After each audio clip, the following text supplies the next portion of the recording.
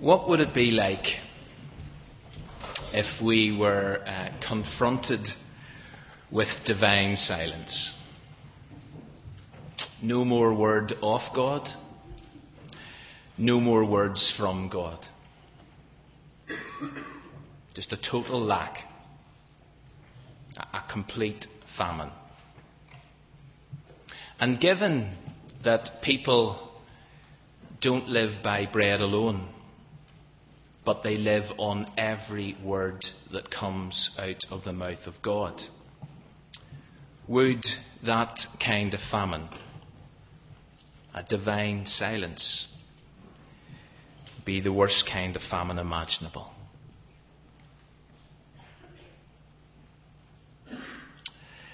This is our third week listening to the Shepherd of Tekoa. And this morning, the challenge is not only to listen, but to visualize what he shares.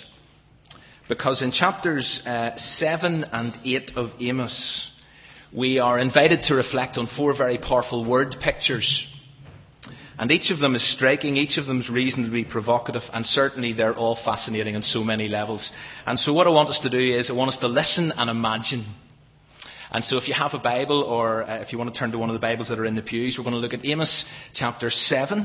And I'm going to read the first 6 verses. It's page 921 in the Bibles that are in the pews. So as we often do here at Windsor, can I invite you to stand for the public reading of God's Word?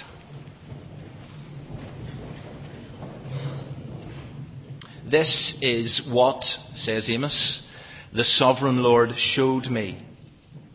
He was preparing swarms of locusts after the king's share had been harvested, and just as the late crops were coming up. And when they had stripped the land clean, I cried out, "Sovereign Lord, forgive.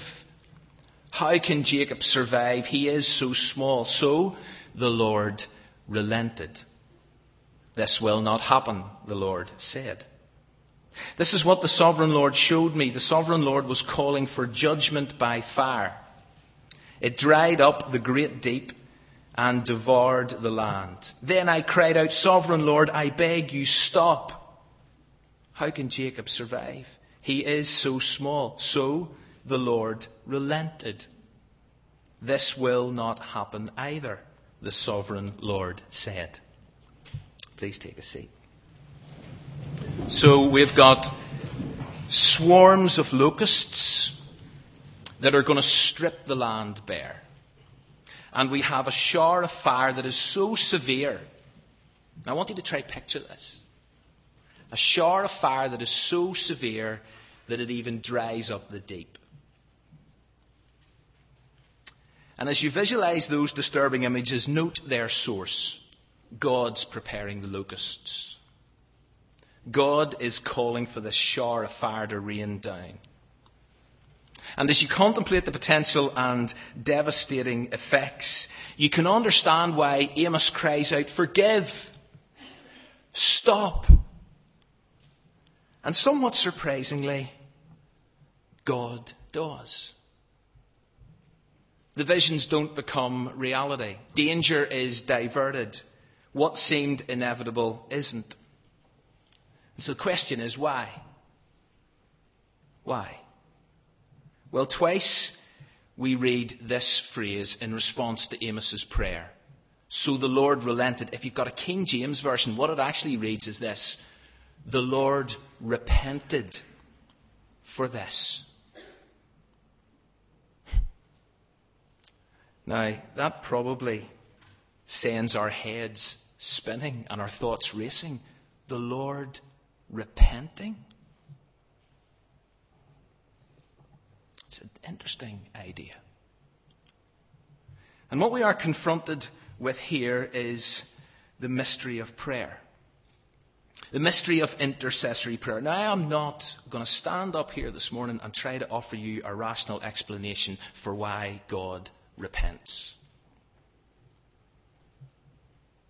Mainly because I have no clue. And how could I? God's ways are not my ways. His thoughts are high above. If God chooses to repent, that's God's prerogative.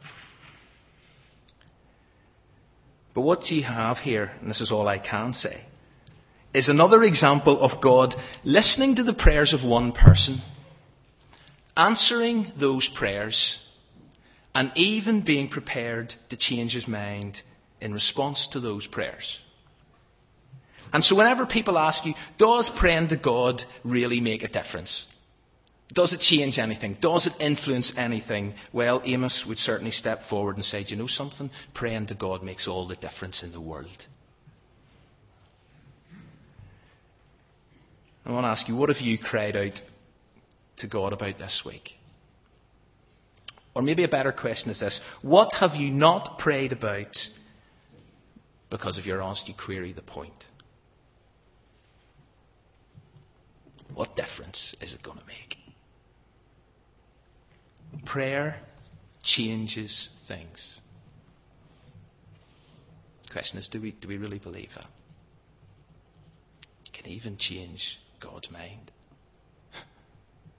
God then gives Amos a third word picture. So if it swarms of locusts, if it a shower of fire. Verse 7, we discover God is standing, and if you follow this, God's standing beside a wall. And it's a wall that's built right. It's built true. And in his hand, God is holding a plumb line, one of these things. And God says to Amos, well, what do you see, Amos? And Amos says, I see a plumb line. It's interesting that Amos doesn't really pay much attention to the wall. It's the device that's in God's hand that he notices. And then God says, I'm going to set this plumb line up against my people. In other words, I'm going to check something. I'm going to check them. I'm going to see what they're like. And clearly what he finds is not good. What he finds is not right. What he finds is not upright. What he finds is not level. What he finds is not true. And then you read these sobering words, end of verse 8. I will spare them no longer. In other words, your time's up.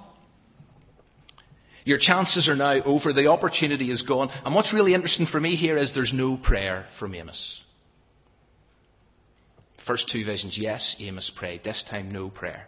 No cry to God on behalf of others. Why not? Well, according to one writer, the answer is simple. You see, testing is an inseparable part of the experience of the people of God. And Amos knew that. Testing goes with the territory. If you're part of the people of God, then testing goes with the territory. It's designed to demonstrate the reality of your profession. It's actually designed to test the authenticity of your claims to be part of the family of God. And if anything, we're actually meant to pray to God and ask him to test us. Search me, O God, and know my heart, cries the psalmist. Test me. Stand before you this morning and I ask you, God, to test me and know my thoughts and see if there's any offensive way in me and then lead me in the way of everlasting. You see, these people, 8th century BC Israel, they thought they were okay. They sang the songs, and those who've been journeying through the series will know this. They sang all the right songs. They turned up each week to church. They offered the sacrifices, they marked the key dates, but as God tested their claims, as God tested their rituals, as God tested their lifestyles, as he held this plumb line up against their spiritual lives, it was glaringly obvious that they were just all over the place. Their worship was heartless. Their treatment of others, particularly the poor and the oppressed, was shocking. Their self-obsession was sickening. Their refusal to repent, their refusal to come home was alarming. Their injustice was appalling. And their consistent rebellion, their constant sinning for 3 sins of Israel, even for 4, all of that was undeniable. And God can't keep turning a blind eye. God can't just look at that and walk away. Can't just pack up the plumb line and ignore the reality. And so it's time to bring them down. I will spare them no longer. Judgment, punishment is imminent. It is sobering. But then, at this point, someone answers back. Hasn't happened to date. For those of us who've been reading Amos, we've got used to hearing just one voice. The prophet's voice. It's been a monologue, but now it's a dialogue. One guy just can't take it any longer, and if you like, he jumps up and interrupts the sermon. What a nightmare.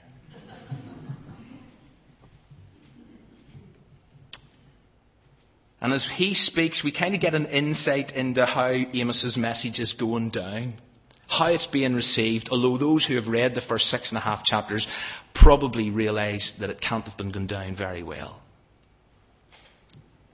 And Amaziah is a priest. He's one of the spiritual elite. He's one of the representatives of the people. But before he actually challenges Amos to his face, he decides to voice off to others. And don't you just hate that? That when someone disagrees with you, when someone has a problem with something you've said, rather than go directly to you, they go and talk about you behind your back. Happened to Amos. And Amaziah alerts the powers to be, and he suggests a conspiracy theory. It's there in verse 10. That's what he says is taking place, which only demonstrates how little this particular guy has understood of what Amos has been saying. Amos is no political conspirator.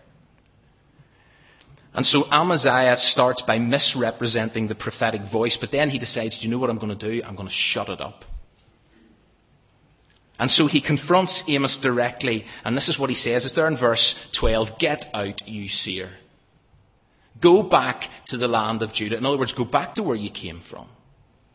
Earn your bread there. Do your prophesying there. And Amaziah attempts to do what so many people want to do. They want to silence the prophetic voice. They just want to send it packing. And it's really interesting how Amaziah doesn't try to justify Israel's behaviour.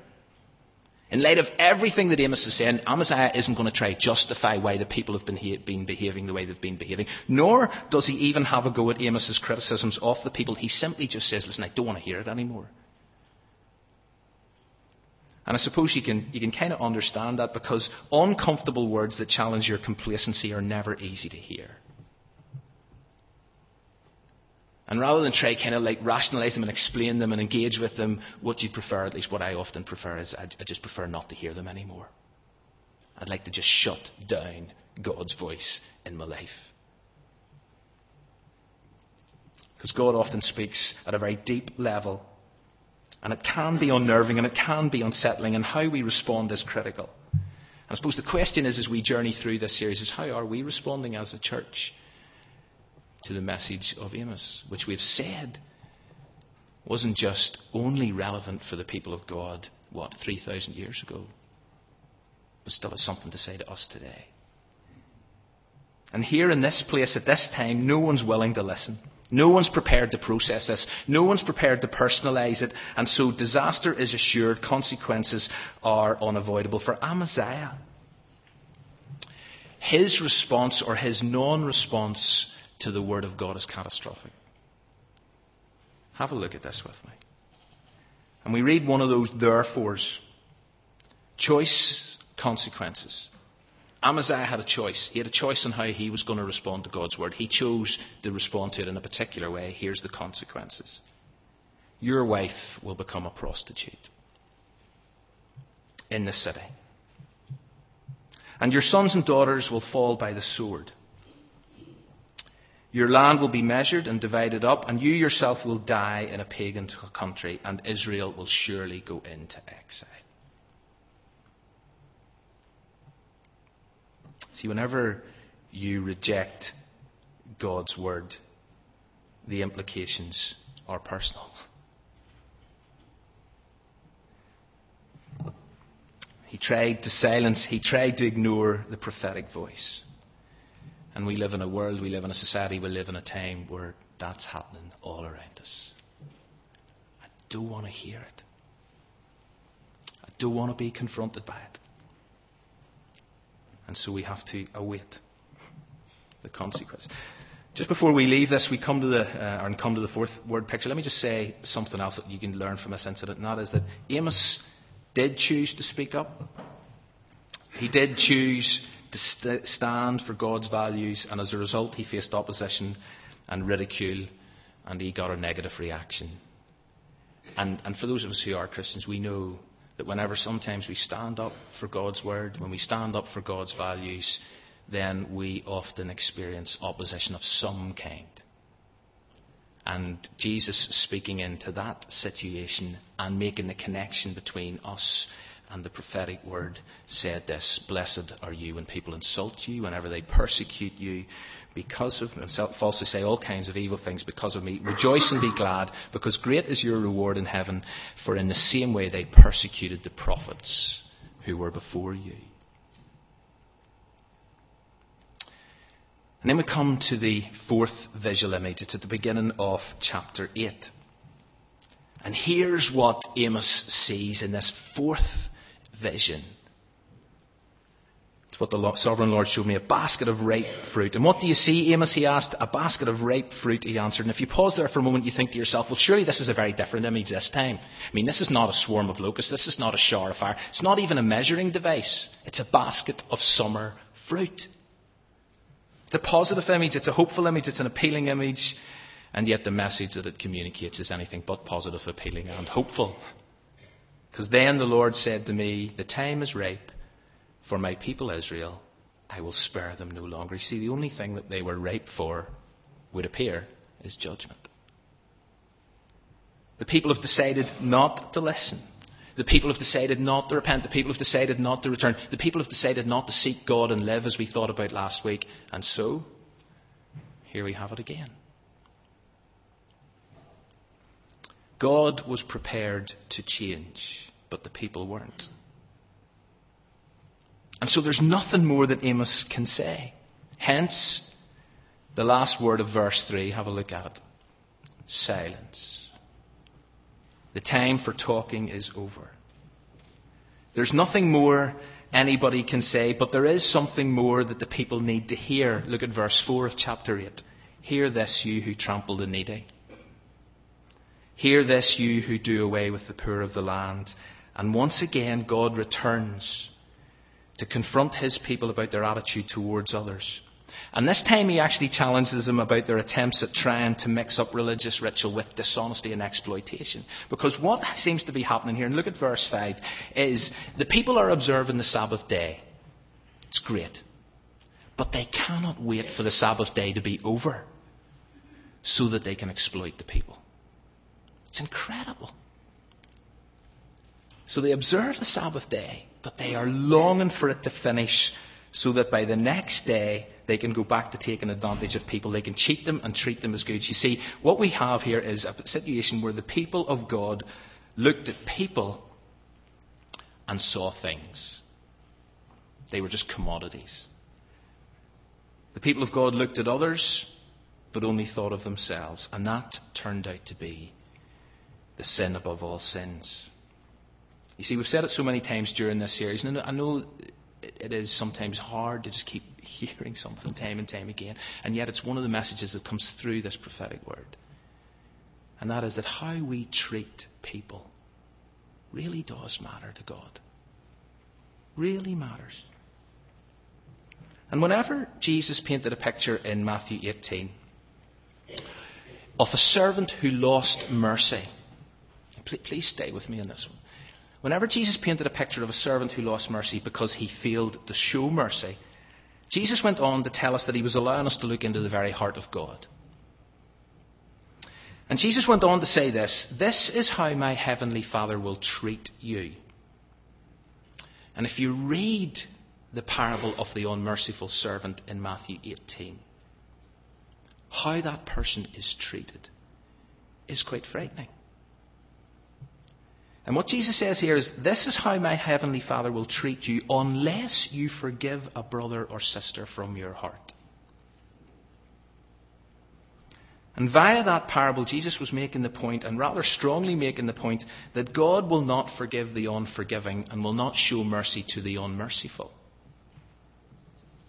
And the people of God in Amos's day dramatically failed to show mercy to others, and here they discover that they are not going to receive mercy from God. How could they expect to?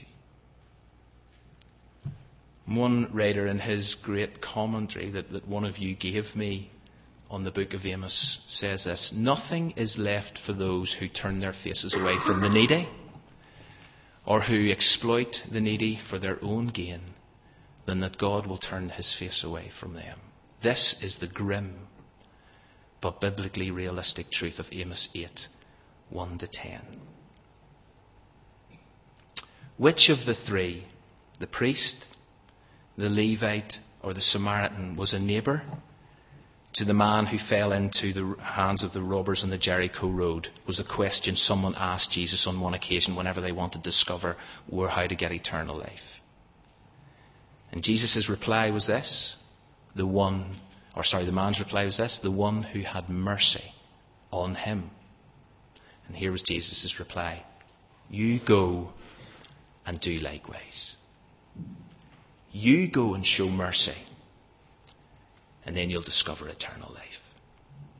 See, how we treat others has eternal implications. And what we find in these chapters, and I'm nearly done before we move into communion, what we find in these chapters is a reminder of the inward, outward, upward dimension to the Christian faith. That actually our inward attitude to sin and holiness is vital. That we need to be people who say, okay, God, please search my heart. Please test my thoughts. Please hold a plumb line up against my life.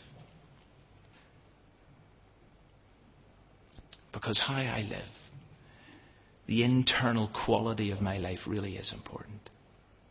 I care about spiritual formation. I want to become more like Jesus.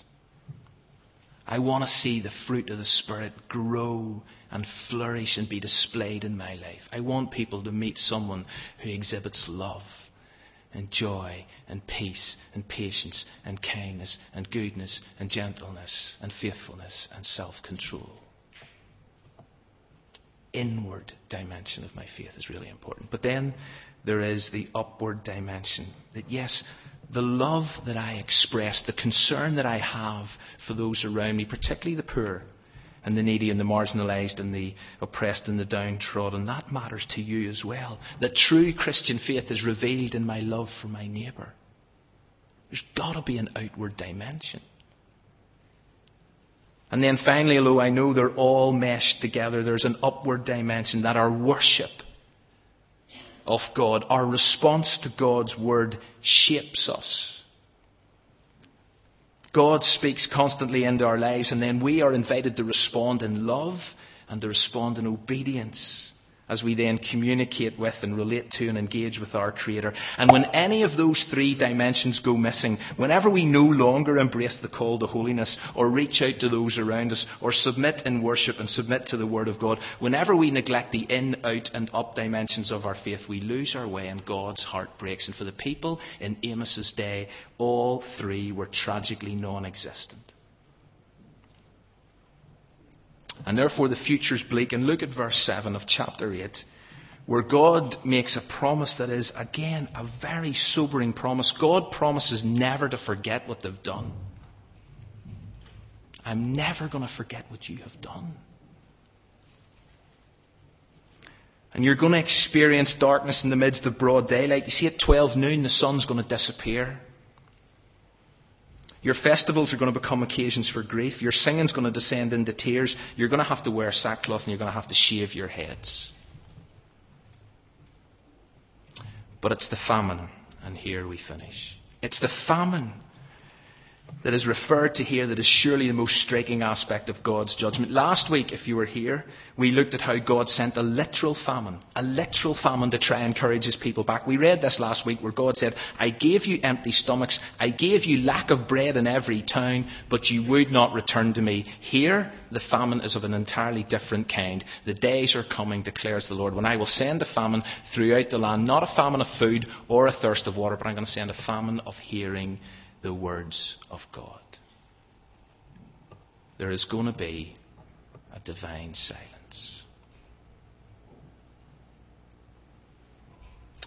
And as I said at the very start, God has made it clear, Jesus affirmed it in the Gospels, people don't live on bread alone, but on every word that comes from the mouth of God. And so whenever that word is withdrawn, whenever that word is no longer offered, whenever that word is no longer spoken, people starve. People waste away. because it's only God's word that sustains at the deepest level. And therefore, for these people, that particular blessing, that food source, is gone. They're now left to exist in a context of divine silence, with little or no chances of recovery. And when they reach that place, it says then that they go searching for it and they long to find it, but according to verse 12, they will not locate it. It's too late for them. And for us, we still have this: the written word of God that still speaks, that still connects, that still communicates, that still engages with our hearts and our minds. We are not confronted with divine silence, but the real question is, what are we hearing? What are we hearing God say to us? Are we listening? There is a danger that we can withdraw ourselves from God's word, that we can create a famine, that we can engage in the wrong type of fast. Tonight we're going to be thinking about the right kind. But it is possible to engage in the wrong kind.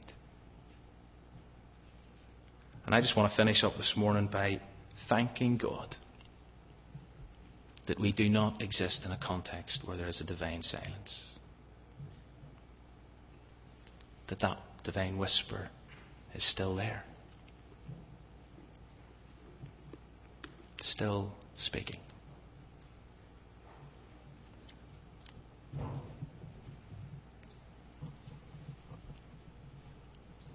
And so as I lead us in prayer, I invite you to consider the inward, outward, upward dimension of your faith. I invite you to consider what has God been saying to you this week through His Word. What is God saying to us as a church through this journey in the Minor Prophets? And then we'll lead into communion. Let's pray together. Father, I do again want to thank you that your word is a guide, as we sang a while ago. And as the psalmist affirmed, that it's a lamp and a light to our feet. That your word nourishes us spiritually. That we live on it. That we're invited to feast on it. And God, I ask that you would save us from a fast of the wrong kind. God, your word is challenging. Recognise that. It was so challenging for these people, and yet there was an unwillingness to listen. There was an unwillingness to hear. And so it got to a point where that voice was removed. And the words stopped. And I thank you, God, we here find ourselves living at a time and in a moment in time whenever your word continues to speak. And as we approach this table, we thank you for the word that became flesh and lived among and died for. And as we this morning reflect further on our response to your written word, we also begin to prepare our hearts and minds to reflect on the sacrifice of the Word who became flesh.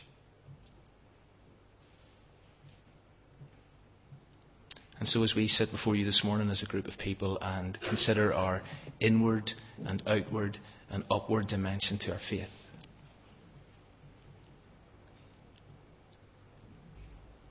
may you help us to respond accordingly. And then to offer you thanks for the hope we have in Jesus. In whose name we pray. Amen.